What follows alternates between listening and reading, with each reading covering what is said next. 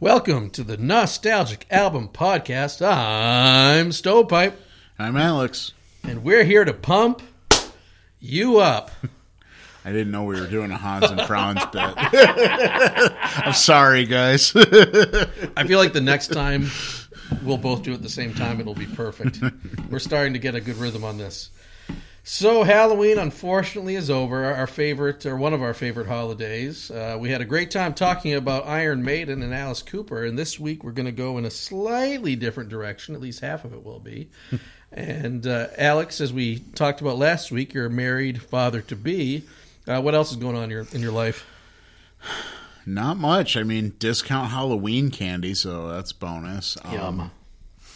Just working and trying to get the house ready to go. Right, for all the big... For the youngling? Yep, all the changes.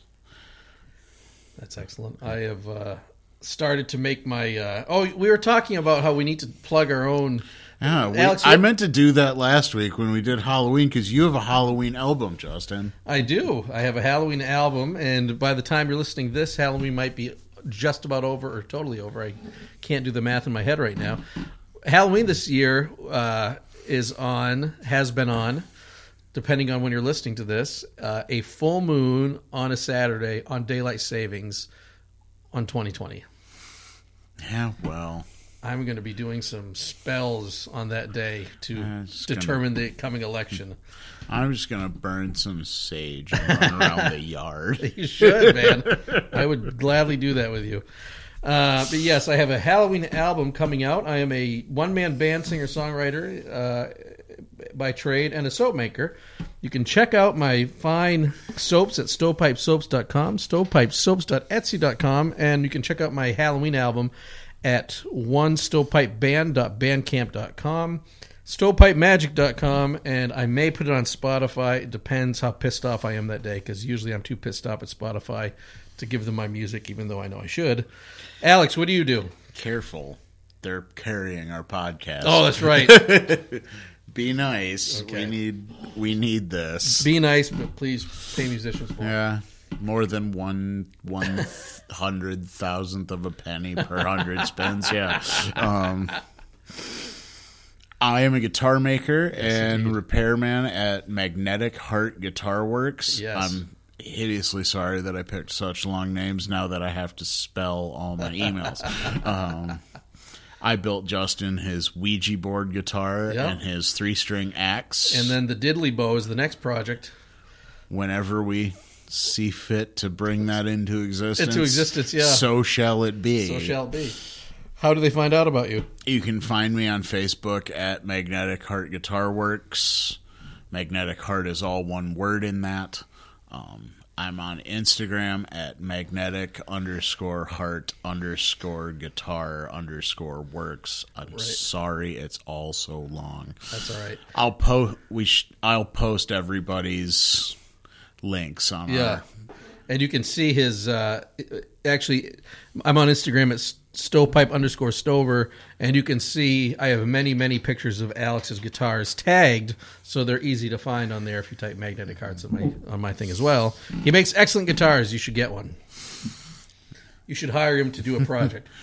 Certainly. Please do. Always looking for a new, exciting... You got something weird? We're here to make it happen. I know. I think that should be your... what do they call it? The tagline? The tagline, or the zeitgeist of your company is making weird guitars. There's nothing I won't try once. Right. I've got some other cool stuff that I've done for not Justin, but you can look on the Facebook page for that. Yes. Check him out. I feel like I need to get you I've improved a lot in my balms and soaps since I last gave you some, but I remember when you cracked open one, and I'm like, wow, this is terrible. I'll give you a good one next time we do this. So that's what we do, but we also are avid music connoisseurs, and that is pretty much what we do here. If you're new to this podcast, what we do is we listen to albums from our past. Right now we're doing it has to be at least 20 years old, and we rediscover we see if we do rediscover the magic of listening to that as a kid, and we try to pepper in a few things about what it means to age well or to age poorly.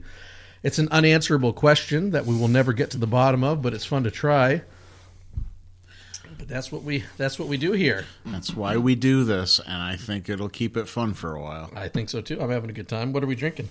We are drinking Solid Gold Premium Lager from Founders Brewing Company. Christ, that's good.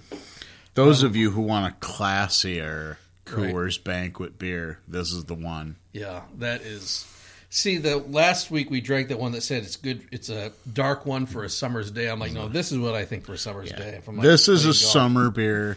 Yeah. The Perrin Black from last week is a year-rounder for me, but it certainly tastes better in the fall. Yes, it most certainly does. Didn't we do? We did Backwards Bastard last time or two times ago? A couple weeks ago, the first Halloween episode, I believe. Yeah, very true. So I wonder if we're going to do a Christmas or Thanksgiving. There's not really Thanksgiving albums. Christmas. We could probably figure something out. Oh, we'll get. I think Christmas needs to be that Bad Religion Christmas album, and I think the Spinal Tap album, Christmas with the Devil. Yes, we most certainly need to do that. So, 1 second. So I thought we would do a very quick thing since we're doing Founders. If you would go to, I believe it's saveourstages.com. I believe it's .org. Oh, it's .org. Saveourstages.org. Founders not only is a brewery, but they are a music venue who I'm sure has taken a pretty big hit from the loss of independent music playing on their stages, just like other great venues in the area like Pyramid Scheme, Intersection, Tip Top. But I'm sure if you go your own town, wherever you're listening from, should jump on this cause, too, of helping them get some government assistance to stay open, because I know they're struggling. So it's saveourstages.org? I believe so, yes. Okay. I mean, can you just imagine? I feel like whether you just started a venue or you've had a venue for a long time, this must be the most terrifying and sad event that could possibly happen. I don't know if anybody can comprehend what's really something of this magnitude happening, because it's never happened before. No. And without those little venues and some more beloved ones in the wider Michigan area like St. Andrews Hall. Oh, yeah. I love that place. Jeez. Places like that, bands don't get a chance to get to having an album that's 20 years old. No. You don't start in the arena. You start in the basement or a bar with a stage that's no bigger than the corner. Right. And the sound man is also the bartender, server, owner. And, you know, sometimes he's your only paying customer that night. Yep. And the only one listening to your music. For those of you playing Bob's Country Bunker from the Blues Brothers, remember, if you're getting paid for $200, don't drink $300 worth of beer. The thing is, I've had experiences where that's absolutely been the case, where I made that mistake. What is your favorite small venue? Oh, here in town, my favorite is probably the Pyramid Scheme. Michigan-wise, my favorite one that I've been to kind of in general is either... I like Shakespeare's Pub in Kalamazoo a lot. Shakespeare's Pub, It has to be the right kind of show. I've seen the wrong kind of show. They've been around for how long? A very long time. I saw the Mountain Goats there before they were that famous. I mean, they are... My friends in the band Lokella played their very first show there 4 years ago. Right. And now they're kind of famous, at least in Midwest. Nah, they're getting there. They're getting there. They really got something special going with what they're doing, and they're... I'm sure they've been affected by this. They're hurting. Oh, that sucks. But I also love St. Andrews Hall. Yep. It's coming back on the venues. So. Yep. Well, how about you? What are your favorites? Pyramid Scheme's my favorite one. I worked there, so I saw how good the workers and the owners are, and they do a lot of good things for the world, and also on a social level, but also musically. They pay their bands fair, treat their workers well, and the musicians like playing there, they definitely need some help. It's pretty scary. Tip Top would be probably my second favorite one. I really like Ted. I like the nasty biker bar vibe where you don't want to go outside for too long. Well, that's just because they call the cops. Because they call that's right. Yeah, music. They were having problems before. Still are. The other one I would say probably the Ark because I like the punk metal in Ann Arbor rock clubs. But when I want to go to see like I saw Amy Mann there. It was wonderful. And the Listening Room. Right before this shit happened. That's excellent. Yeah, it's wonderful. It's the Ark but for Grand Rapids. Yeah. My wife and I considered doing our surprise wedding there. Oh Jesus! Briefly. Yeah. They probably could use your money right now. Yeah. Parents' backyard was much more safe. In the idiom of the time frame in which we pulled that magical day together. So right, yeah, that would have been fun, but that's probably better. But yeah, they got great cocktails. Owner's a good dude. I saw John Doe and Grantley Phillips. John Doe currently of the punk band X and solo. Kristen Hirsch from Throwing Muses, and then Grant Lee from Grant Lee Buffalo and his solo stuff, and from the Gilmore Girls. So they got they're going to have Loudon Wainwright III was going to play there. Their last show that they had before the pandemic was Ladysmith. Was it Ladysmith Bombo? Black Mambazo. Yeah. Paul Simon's friggin' band, So that is a loss and a half. I think we saw you there. No, you guys went to Hamilton the night that I played there. Oh, that's right, we did. Yeah. Sorry. You made a wise choice. Sorry, bud. Don't apologize. I mean, fuck you, but just kidding. But you're fine. I think that means the last place that I saw you was home at the Bob. You did the YCE. No, you saw me at Pyramid Scheme play with Amigo the Devil. Oh, that's right. I put you guys on the guest list. Love Amigo. Yeah, he's wonderful. Yeah. Weird's my coworkers. Well, and at that show, because I keep playing, I hope your husband dies. That guy. I should have. Man, that would have been a fun one to pick for Halloween, but he's not 20 years old. But I remember he was like a super laid back dude and funny. But when I walked past there, he and his wife were doing tarot readings for each other. So he's the real deal. He's not just full of shit, So we didn't really have a theme this week because Halloween's over. But we're just going back to picking albums from our youth while drinking Founder's Solid Gold IPA, crossing our fingers for November 3rd, and hoping that music venues will be okay in the long run. Again, saveourstages.org. They need our help more than ever. Let's flip that coin. I'm going to go. What do I usually pick? I'm going to pick heads this time. Wait, what did I pick? Heads last week. Let's do tails last time. Again.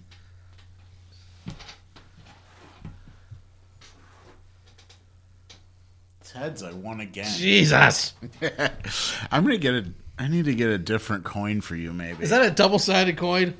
You want to look at it? No. It's out of your pocket. So no, it just God hates me. So, it's a Slayer album we'll cover later. That's right, it is, isn't it? So, Living Color reminds me of the show In Living Color, where Jim Carrey first appeared. But in this case, it's a kind of R&B / heavy metal band. And did it live up to the magic of your youth? Yes, but I had to do some digging to get to that point. Yep. All they had on Spotify is the expanded edition. Right. It's got a bunch of extra stuff that it doesn't need. I hate expanded editions. Granted, their cover of The Clash is Should I Stay or Should I Go, which is on the expanded edition. It's pretty cool. Yeah.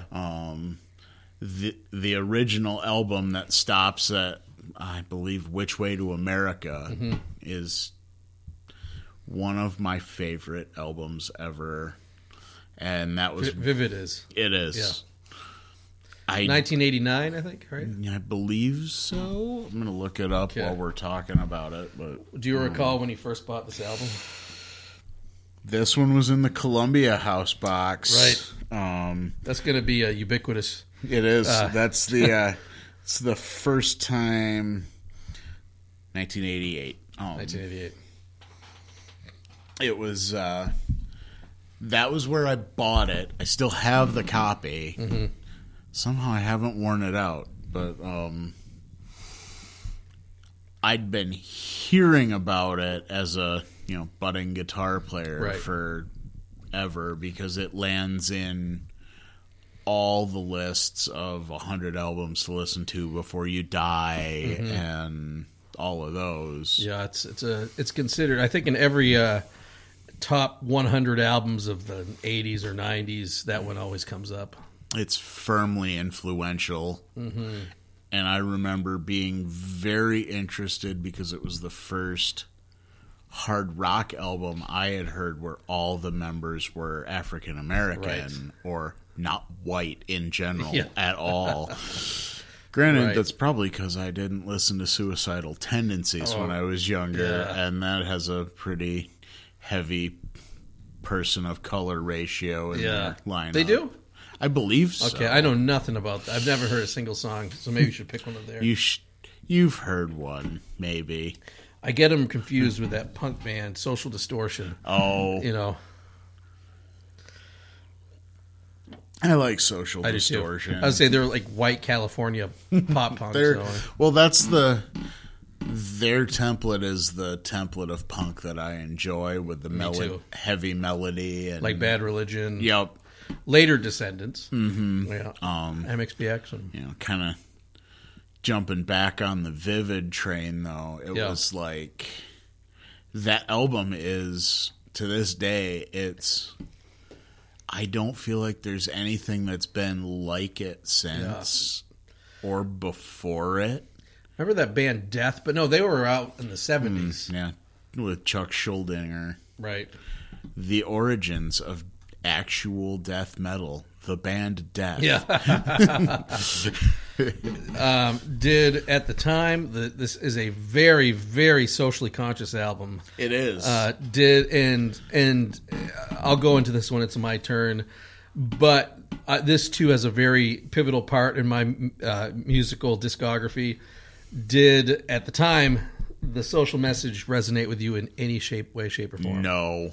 I was my answer to way, way, way too young to absorb those kinds of things going on in the world. I mean, you have songs about slumlords and Letter to a Landlord. Yep. That's why I wondered because the name of it just lacks subtlety. I know as a kid you read that and you're like, what's a landlord? So shy on that album's actually really shy on subtlety. Funny Vibe is all about the perception of people of color on the street, and I won't take the mic away from you, but the like list goes on with socially conscious. Yeah, that song that was pretty relevant to today. Like the woman in the park, calling the cop. I mean, when I heard that, I was like, "Wow, these guys are." It's too bad we're still at this point. Yeah, how are we still here? Mm-hmm. Almost 30 years later. So you don't think there's even a subconscious influence? There may have been. Yeah. But my parents raised me pretty well in terms of, equal treatment for everybody. Right. And that's good. All those good things. Okay. So it's kind of... It wasn't like, what did they say? Which I think... We're supposed to do that? Which I think is partly what contributed to that social message going over my head, because I was already kind of on that track where... Why do we even have to talk about this? Why is this still an issue? Can we all just not be jerks? Yeah. And here. But apparently no, we can't. What did you think the album aged well as far as production, sound? I mean, messages, as we've covered. We're still learning or not learning. Her message is still sadly thoroughly relevant. Right. But production-wise, I think it actually did age fairly well. I mean, there's not a lot because it's so diverse. I think it kind of pushed that 80s production sound away from it all on its own, where it kind of... because the next track's a funk track, and you're going up and it's not all straightforward rock. I mean, you have one of my favorites, Glamour Boys, is basically a disco song. Yeah, I like that one. Which I was struggling to find the message on that one. I'm not sure, because I heard the lyrics a couple of different ways as I was listening to it, but I love that song. Well, I remember at the time, my brother, and we were both pretty homophobic at the time, but he thought it was like an anti-gay song. I'm sure it wasn't, but like, I feel like it was an anti-Club Boys song. Okay, all right. It's kind of the vibe I was getting, because he's talking about how... the kids in the clubs, you never know where the money came from. Right. But it's mom and dad's money, and or it's all on credit, and it's like an anti-poser song. Yeah, it's all the club kids are a dime a dozen, and I'm out here, I'm the real, the real deal. And, So, what's a memory you have of listening to this album and feeling damn good, feeling caught up in it? Hot summer days walking, or it's not quite summer when you're just done with school. I listen to it a lot walking home. And when it's 85 degrees already, it's something about it feels upbeat and better. Like it just, granted, because they packaged this heavy social message in this really, frankly, it's like a delicious candy coating, kind of. And you don't, like, when you're 13, unless you're living that scenario, you don't think about it. You don't think about it. So, do you have any idea what their influence, how substantial their influence is on ongoing rock and roll history after they came around? They seem to be... I feel like it's minimal, really? Almost. Just because of, if you watch the trajectory of hard rock and the way it kind of went, it steered through Seattle, and then it's kind of trapped there almost.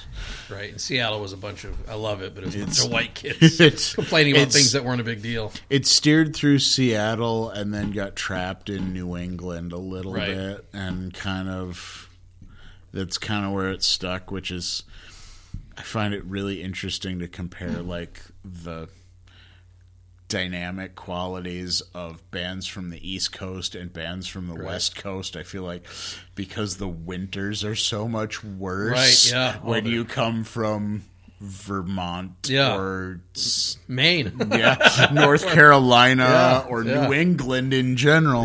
You have nothing to do for like 8.5 months but be sad and angry because you haven't seen the sun. Us Mainers love to complain about the weather because it's the only way to survive that kind of weather.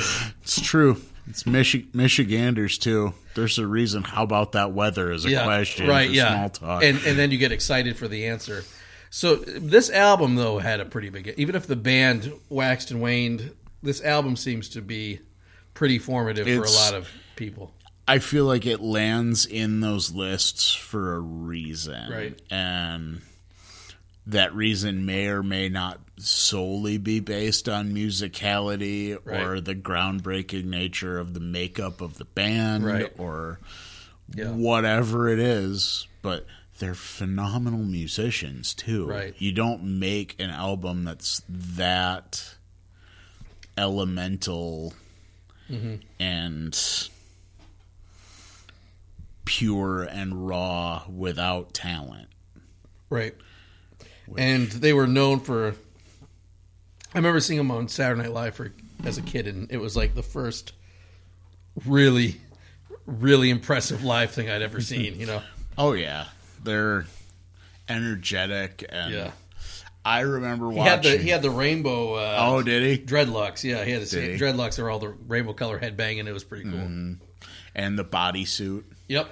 The wetsuit that he was wearing. That's right, he wore a wetsuit. You were saying, That had to be so sweaty. I don't know what led him to that. It looked cool. I don't know what led him to that choice. It just feels hot and sweaty. But I remember watching like gear interviews with their guitar player Vernon Reed, who is, I'm gonna say,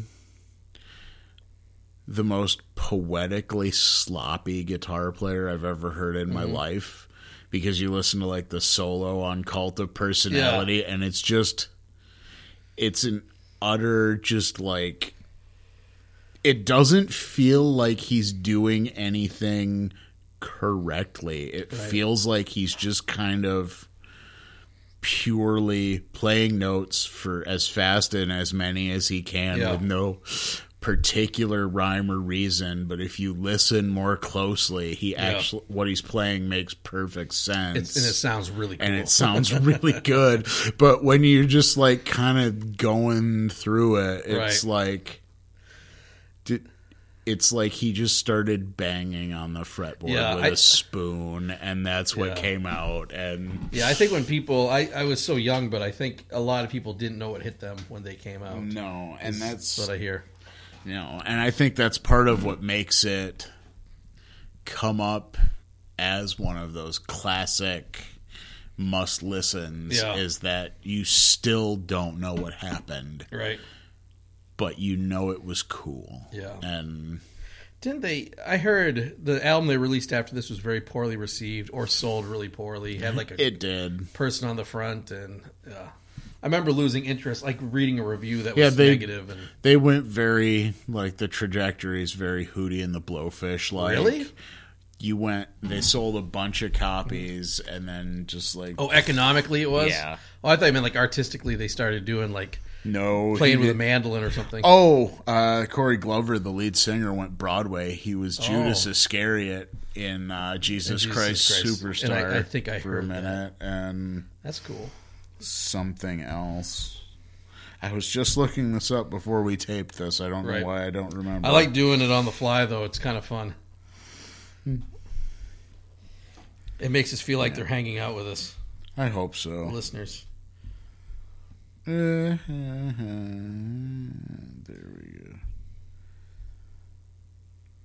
go. Oh, Wikipedia says that Cult of Personality got used as a WWE entry. Oh, really? Huh. Song. That could be good. And it was on Guitar Hero 3 and Grand Theft Auto. And well, I mean, that was probably the first riff I had heard. Well, I was playing it when you came in today. So,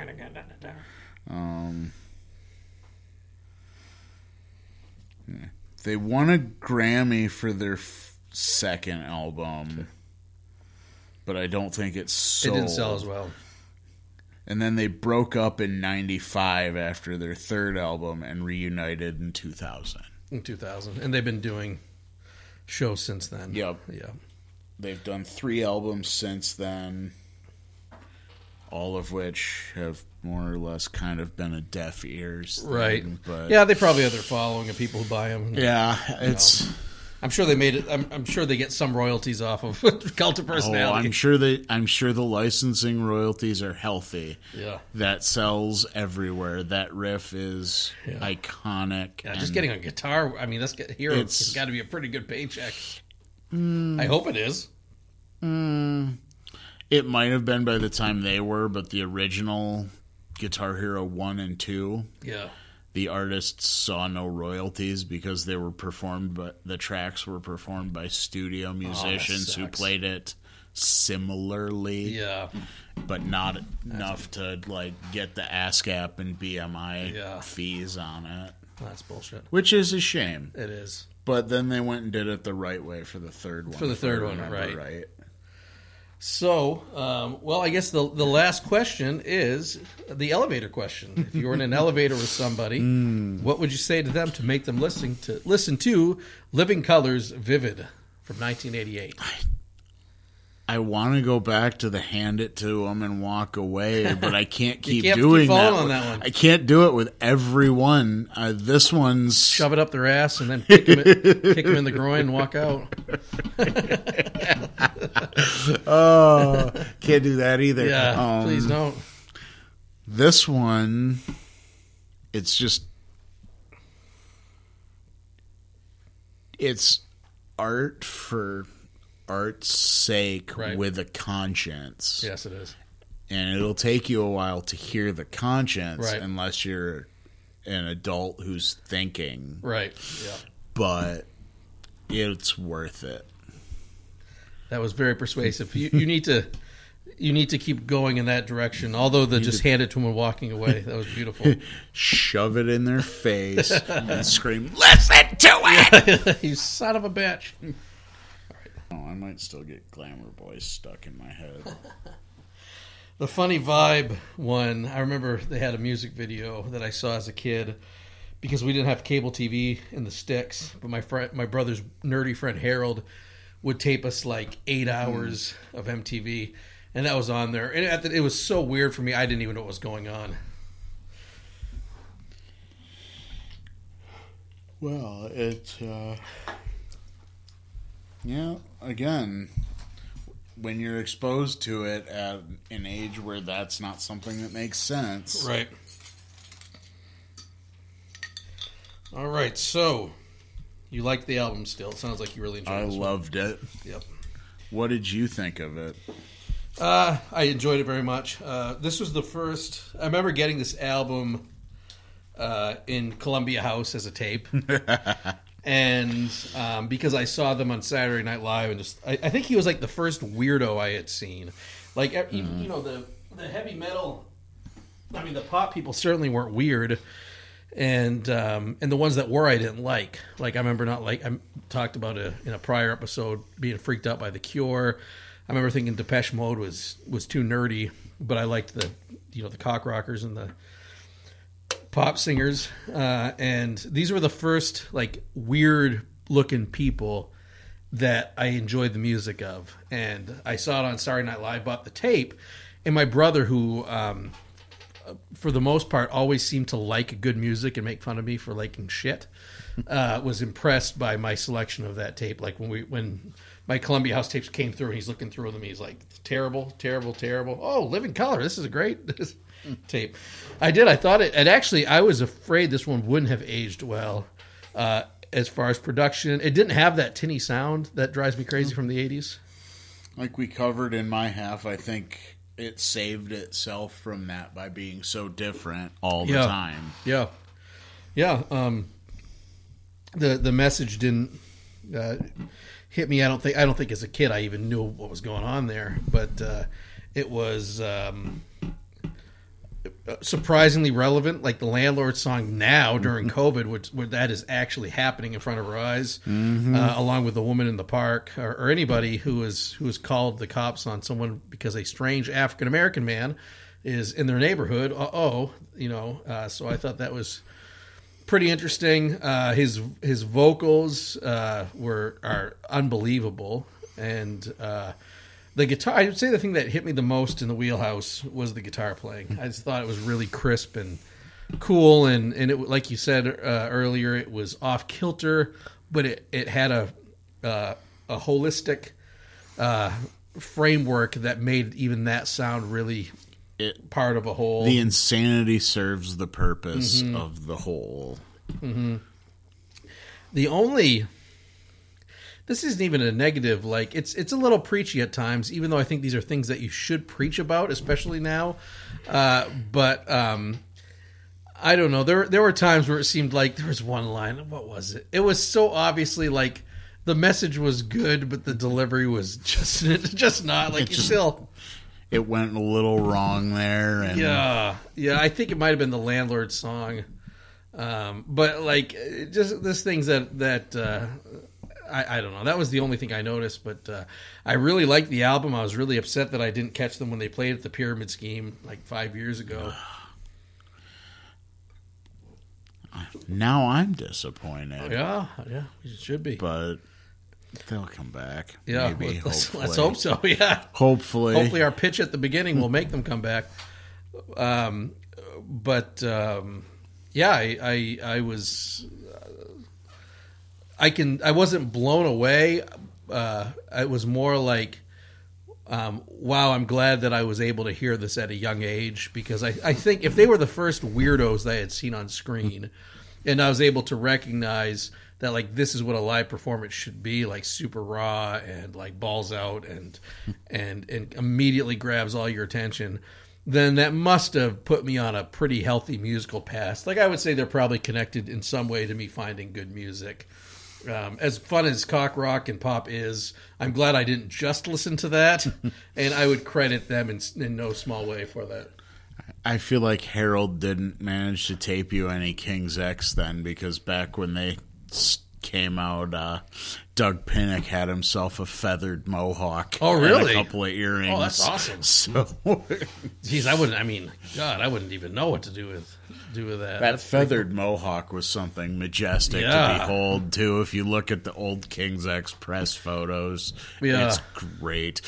Well, I actually thought of, some parallel between your choice of King's X and Living Color.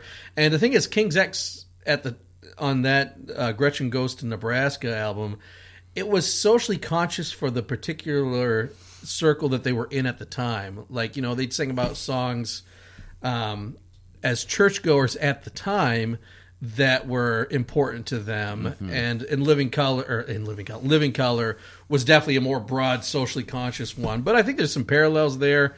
So it's funny that you mentioned that, because that's immediately, I figured like if he picked one, he was bound to pick the other. Well, both one of them was definitely coming. The King's X was a little more unexpected, I guess. Yeah. But I knew I was going to do Living Color at some point for this podcast, and apparently we're going to do it early on. It's going to be before the 10th episode. Right, so. Yeah. So, any other... that's my most immediate one. I feel like I covered too much ground a little bit with it. Well, and I don't know what else... I answered my own question. Do you have a different elevator speech for it? I would say read about the album first and then listen to it. Well, that's not really an elevator speech. I would say, like, if I was in an elevator speech with somebody, I'd say, hey, you should listen to this album. It really answers to a lot of the things that we're going through right now as a country and culture. But I would highly recommend reading about the band first, because I may not think it sounds dated, you may not think it sounds dated, but I think most completely new listeners, especially young people, would think it was a little bit dated. Oh, yeah. Slap bass, and so if you listen to it and have a frame of reference, you'd see, wow, this is a super important album. Funk chord progressions, right. Appearances by Chuck D and Flavor Flav from Public Enemy. Right, yeah. I mean, like people wouldn't even... that's speaking Greek at that point. Mm-hmm. We'll get into some more of that old school hip hop later in the series, I'm sure. Yeah. Because Tribe Called Quest, Midnight Marauders. I already picked mine. Okay, I picked Paul's Boutique earlier, but I think I'm going to save it for if we do a full on Beastie Boys episode. Yeah, I could. Definitely. Hello, Nasty. And I'll pick something else like Run DMC's Raising Hell or something. I would know everything you were talking about on that one. So, yes, you should listen to this album. What an awkward elevator speech we just made. Hey, you hit your floor 3 floors ago, but I'm purposely holding this button because you need to listen to this album. Right. I think if I could amend mine, I would say, or to play off of your read about them first, I would say, listen to it twice. Yeah. I can see that. The message is a little bit clear, a lot clearer the second time. Right. Because there's so much musical density to this album, because you have funk tempos and disco tempos and straight ahead rock. And a little bit of hip hop, funny vibe. And some hip hop. Oh, Funny Vibe has such a good guitar part too. Yeah. There's a lot, like the part where they go, funny vibe. I thought that was a little stupid, but it was. I feel like that was a bad sample, but it was just. I remember listening to it the first time and thought, this CD skips already. And then I realized it wasn't. That was part of the song. And that's probably how the trend of Wicca Wicca came about, was the record skipping. Like, hey, that sounds cool. Or somebody's parents grabbing it off the turntable because you're not supposed to listen to that. Yeah, you can't listen to Kiss. Oh, do I have any more questions for you? I don't think so. Your album was quite a bit longer than mine this week. Right. So I feel like we should... Soundtracks are a tough one because it's not just one band. I feel like we should devote more time to it. So let's shift the script and start talking about The Crow. Original motion picture soundtrack from the 1994 movie starring Brandon Lee, who was murdered accidentally on the set. Oops. Part of the 27 Club. Which we need to do for a future one is people in the 27 Club. I'm not picking Nirvana because I'll have unkind things to say about Nevermind, and I don't feel like I should do that. I know. Yet. I'll pick them. I'll still have unkind things to say about Nirvana, but at least it won't be my pick. How did that listen go for you? It was unbelievably positive.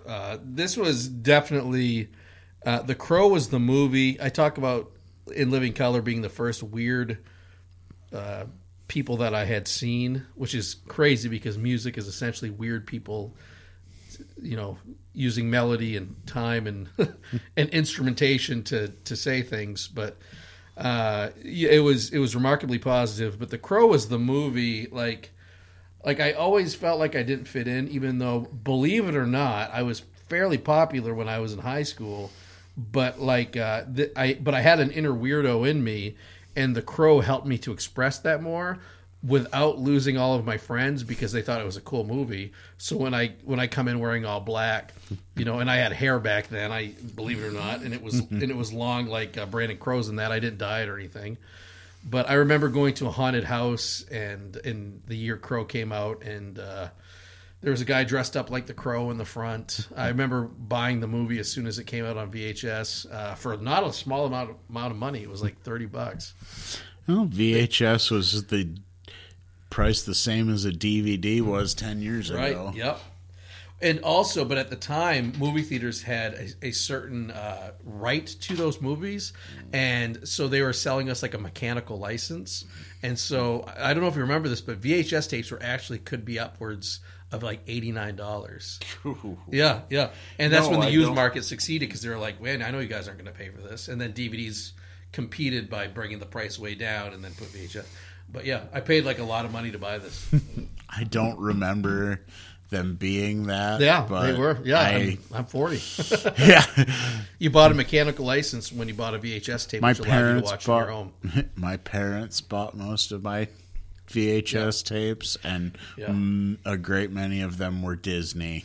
Well, Disney and movies that were blockbusters where they had recouped so much money that they were able to forward the savings on to the consumer, like Home Alone, would be like $19.99.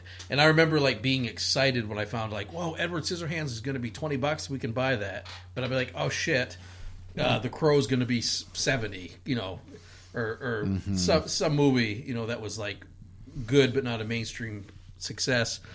But yeah, no, I mean, I think the thing I do like about this, which is why I thought it was okay to pick a soundtrack, because normally I don't know if I would, is that the whole thing sounds cohesive, A. B, it's one fantastic band after the other, several of them covering bands from the past, like Suicide, Nine Inch Nails covers Suicide on this, covering all these great bands that were given voice, like Violent Femmes. I mean, like, I didn't know what fucking Violent Femmes was when I bought this album. Then I heard this one. I'm like, oh, these guys rule. But also, it's the entirety of it sounds like The Crow watches. Super dark, super graphic novel-y, and super creepy. And I loved it. Again, fitting with last week's Halloween theme. Yeah. And the week previous, because Halloween is great. Yes, it is. Yeah, and so yes, it most certainly lived up to every bit of it. I hadn't listened to this album in 20 years. The soundtrack aspect makes it a little more tricky of a listen to find, production things to nitpick or stuff like that, because they pull finished things pile them on, so that at that point it becomes like song order and packaging, and and all those things. To their credit, it didn't feel like they picked these songs just to make the movie seem cool or to take advantage of whatever band was trendy. Like, there's a holism. Like, I felt like I was watching the movie as I listened to this. So you're right, song order was key in this one. Like, it's almost like if the song were in different orders, it might not be successful. So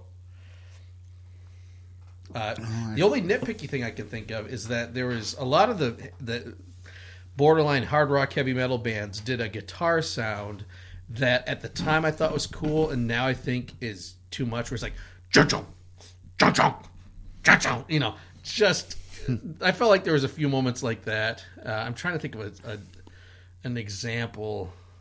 Did you see the movie Lost Highway?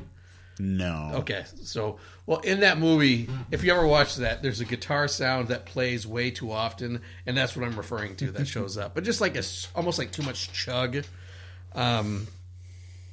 The song that completely, there's two songs that blew me away that I thought sounded almost better than, a lot of people say like the memory of music is even better than the current listen of it. There was things on this where it sounded better as I was listening to it than even my memory of it, which is pretty amazing. Big Empty, the Stone Temple Pilots one. Oh, God, that's a great song. I love that song. So good. I feel like that carries a little extra weight because Scott Weiland is tragically also no longer with us. Yeah, that's right. Yeah. Which, since we're doing a podcast based on 20-plus-year-old albums, there's going to be a lot of dead musicians. A lot of dead music. Really? Suicide or drugs. At least this isn't going to be a really sad episode because no one's died recently and we didn't happen to both pick albums where key players had passed on, I believe. Right. Well, I mean, the thing about, and I'll probably turn the question around to you eventually, but like the thing about that song that I liked best was the intro was like super bare bones, beautiful slide guitar playing, and the verses sound completely different than the chorus, which is why I think I love that chorus. I love the chorus, and I like that song structure because the thing about, I mean, I'm so disconnected from contemporary pop music that I don't even feel like I could criticize it. But when I was still actively involved listener in contemporary music, would be like 2003 or 4. Mainstream indie, I still am pretty contemporary. But like I remember like Hoobastank, I felt like it was the same song except on the chorus they stepped on the distortion pedal. Whereas on Big Empty, I felt like it was like the chorus is totally different than the verse, and both were beautiful, and they worked together. His voice sounds so good on the intro. I think he was sober for that record. I hope so. Time to go home. And it's like sparse, and it sounds. I mean, the movie is set in a fictionalized Detroit. And when I think about going to a fictionalized Detroit in the early 90s when it was complete anarchy, I think of that song playing. It almost is like what's the name of the composer for all the movies? Sergio. He did like The Good, the Bad, and the Ugly. Oh. Why the fuck am I forgetting? Sergio Leone, is that it? Maybe. We'll have to look this up and because you said composer for all the movies, and my brain went James Horner. Which one's he? He's the one who did Titanic. Oh yeah, that's right. Yeah, no, like Jesus, Hans Zimmer. For those of you who love the Mission Impossible music, yeah. Well, I will look it up because it's escaping me. But it had that sort of like instead of a cowboy in the Old West, it had the feeling of a cow person in Detroit, when it's like dystopian Detroit, and I thought that was perfect. Kind of like real Detroit. Like real Detroit, if you're in the right Detroit. neighborhood. I mean, places where they're selling homes for $1 and leveling entire city blocks to try and revitalize the city. Right. Yeah. I love Detroit, me too, and I love the things that come from Detroit, but yeah. The other song, I think the song "Dead Souls" by Nine Inch Nails, which is the cover of a Suicide song, the No Wave band from like 1984. I thought that is I think I really liked Trent Reznor. I think he was too scary for me back in the day, and now as I get older, I think that I would have been a huge fan of his if I had been more risky and listened to him. That's a beautiful tune, man. I feel like one of us is going to pick either Pretty Hate Machine or The Downward Spiral as a episode at some point, because again, you want to talk about someone who's done so much to influence an entire genre or era of music. Trent Reznor completely steered the industrial rock movement for 10 years. And I felt he did that, and also about like, I feel like he's like the perfect example of the solitary musician going into the studio and just like, I'm not leaving here until I have 10 plus songs that I'm absolutely totally happy with. All myself, and now I have to hire people to learn it. To learn it, yeah. Well, I could pick. I think I could pick one. I wasn't as into it, but I remember my dad. When he was a music teacher, one of his students lent him Nine Inch Nails. And he like listened to it on the way home and was like completely blown away. And I remember he like came home saying like, "You got to hear Nine Inch Nails, Pretty Hate Machine." I'm like, "Really? I heard they were like this like self-mutilating, satanic, just some shit that whatever my Sunday school teacher told me at the time." Something about a metaphor for Nine Inch Nails, right? Yeah, I don't feel like we can do an elevator speech for a soundtrack because it doesn't. I don't feel like that question fits. And I feel like you should just say watch the movie. Because I think I watched the movie recently, and it's a little dated, but it's made by a renowned filmmaker. What is his name? He's made some great movies, so I mean, he knows, you know, a great filmmaker is going to make a movie that anybody can like. But I don't. The elevator speech would be: watch the movie and listen to the soundtrack, and the experiences for both will be respectively fantastic. And let me know what you thought about it. I mean, I guess that leaves us with, like, what are your favorite tracks on the soundtrack? Definitely the first two that I mentioned. The Cure one I really liked. I think that was I remember liking that song. And like I said, at the time, I hated The Cure until I had that mystical experience at the Bible school. Every time I fall, they keep calling me. Darkness Rage Against the Machine I liked. The Violent Femmes one really. God, every song on here I really. My Life with a Thrill Kill Cult, that's a good one. Jesus and Mary Chain, that was a great tune. I would say at the end, you know what? I'm gonna stick to the Stone Temple Pilots, because sometimes I like some of their songs, but sometimes it's easy for me to write them off as kind of a has-been band led by a tragic lead singer. But like hearing that song reminds me that they wrote fucking A+ songs. They did. I mean, you know. So I think that song, which was the hit of that album, deserved to be the hit.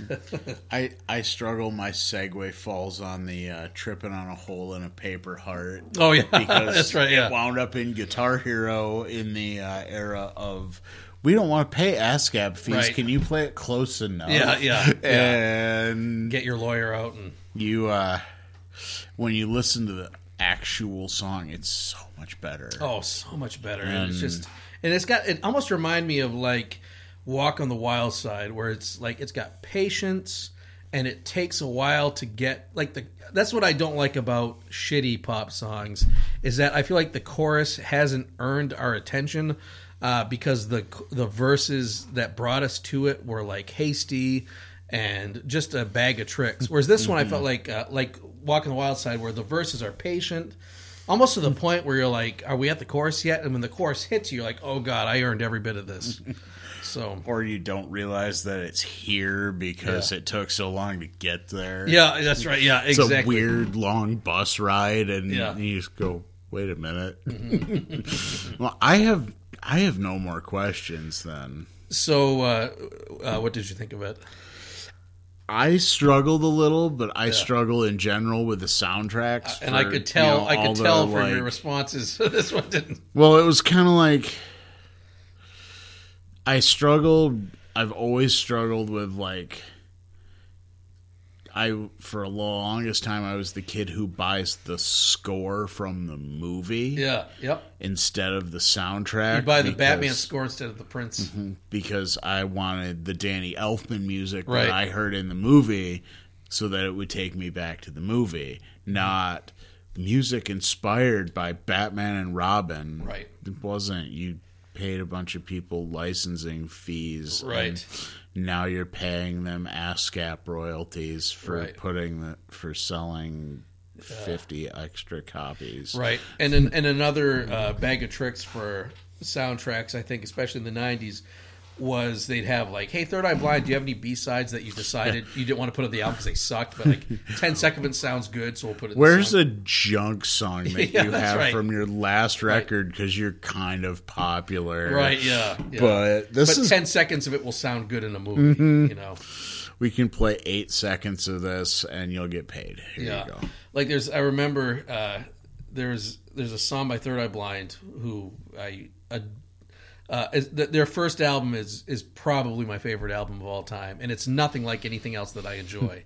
But they had a song called Horror Show on the Scream soundtrack, which is truly a dreadful song, except for the chorus. The chorus is like an apology, like, I'm sorry you had to listen to that. I'm sorry I wrote these bad verses. Yeah. Here's a good, catchy chorus. Yeah. But in a movie, you could squeeze that into a scene where they're like, making out in the school gym, and that plays there. And so, soundtracks are tricky.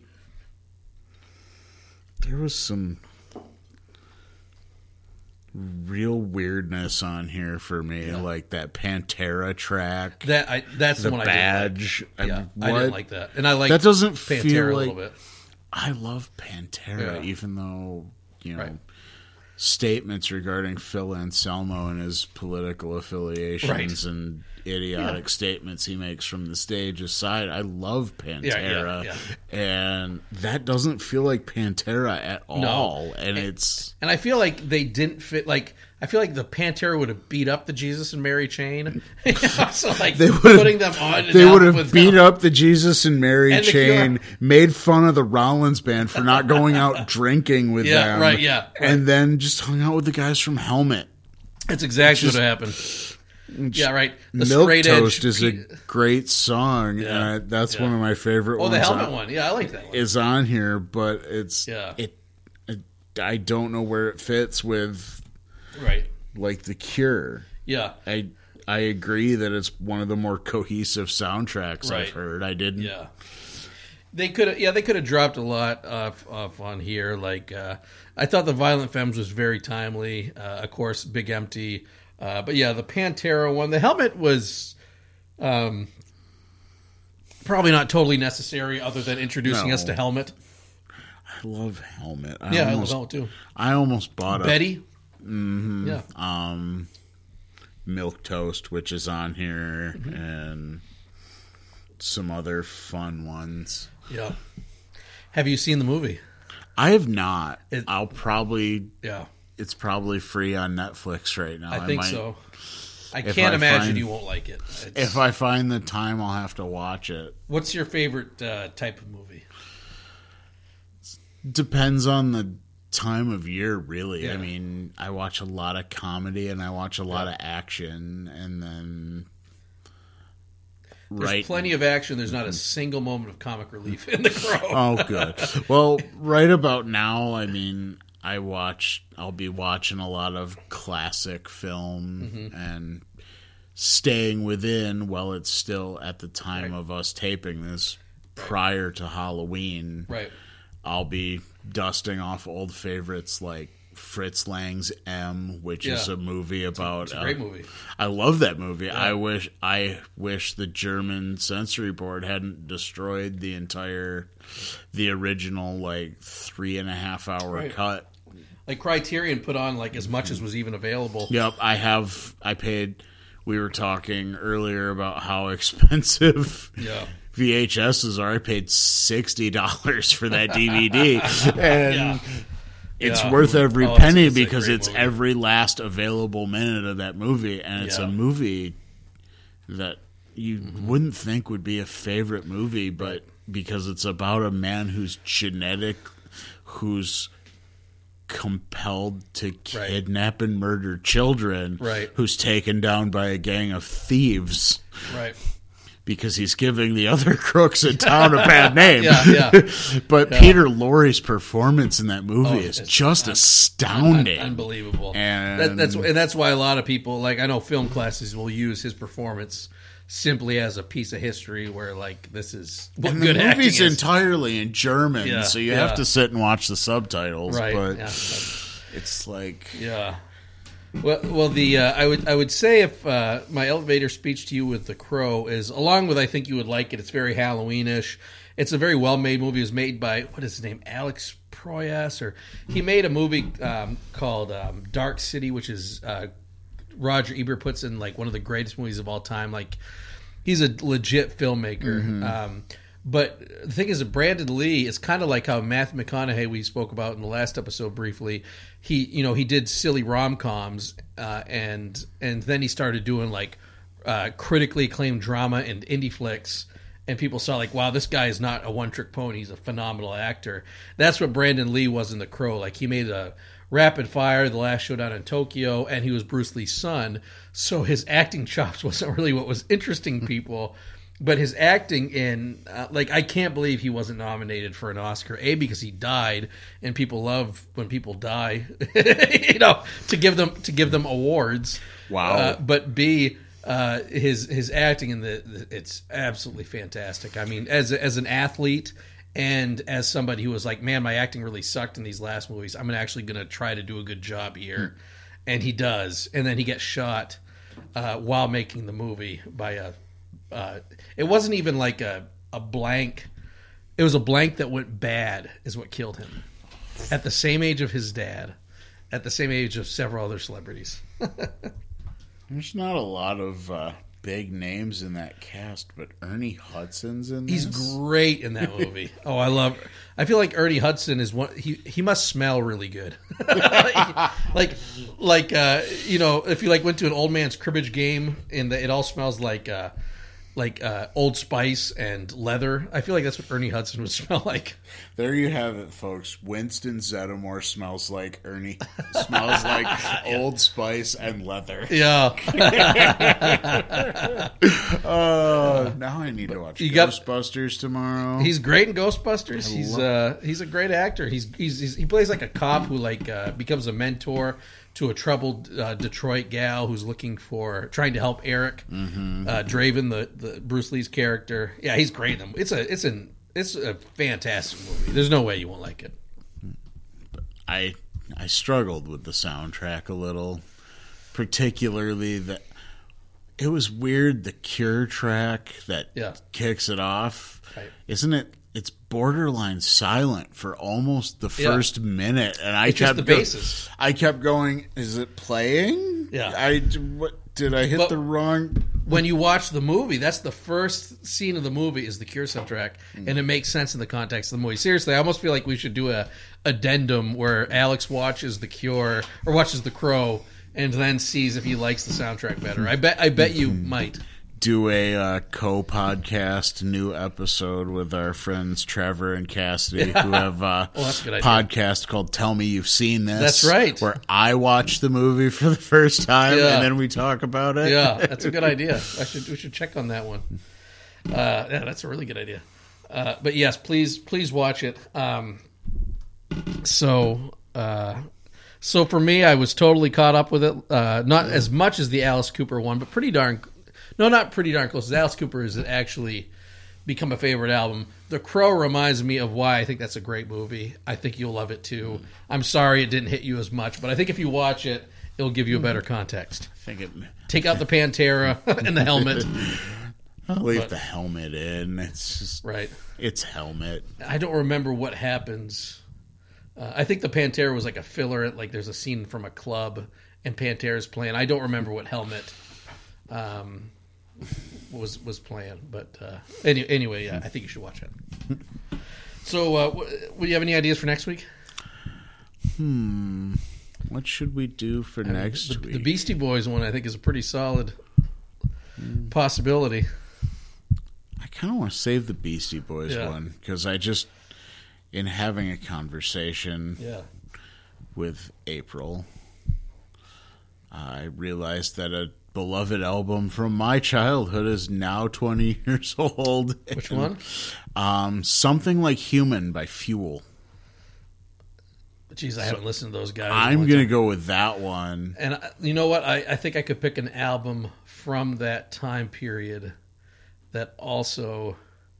Because that was like, what, 1990? It's 2000. We looked it up last night. It just barely passes. And that had Hemorrhage on it, right? It did. Which I almost picked for a Halloween one because that video was scary because everyone starts hemorrhaging. They start hemorrhaging. You know what I could pick then? I haven't listened to the Third Eye Blind one in a long time. Could we do that? That was about the same time. All right, Third Eye Blind. That's self-titled? Self-titled Third Eye Blind. And then... Actually, you know what? I haven't listened to Blue in years. So what if we did Blue? Because I've listened to... the red one, the solo ones, or the debut is one of my favorites of all time. Blue isn't, but I think I probably will like it. So I'll do Blue. Let's do Blue because I think you'll know my... my opinion based on my reaction to you changing your mind. Okay, yeah, you lit right up. So, Third Eye Blind, Blue, and Fuel.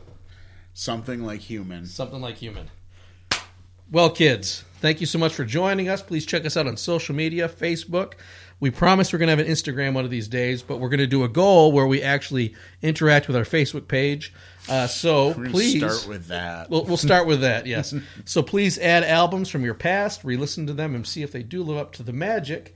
Thank you so much for joining us. I'm Stovepipe. I'm Alex. And see you on the other side. Good night, everybody. Good night.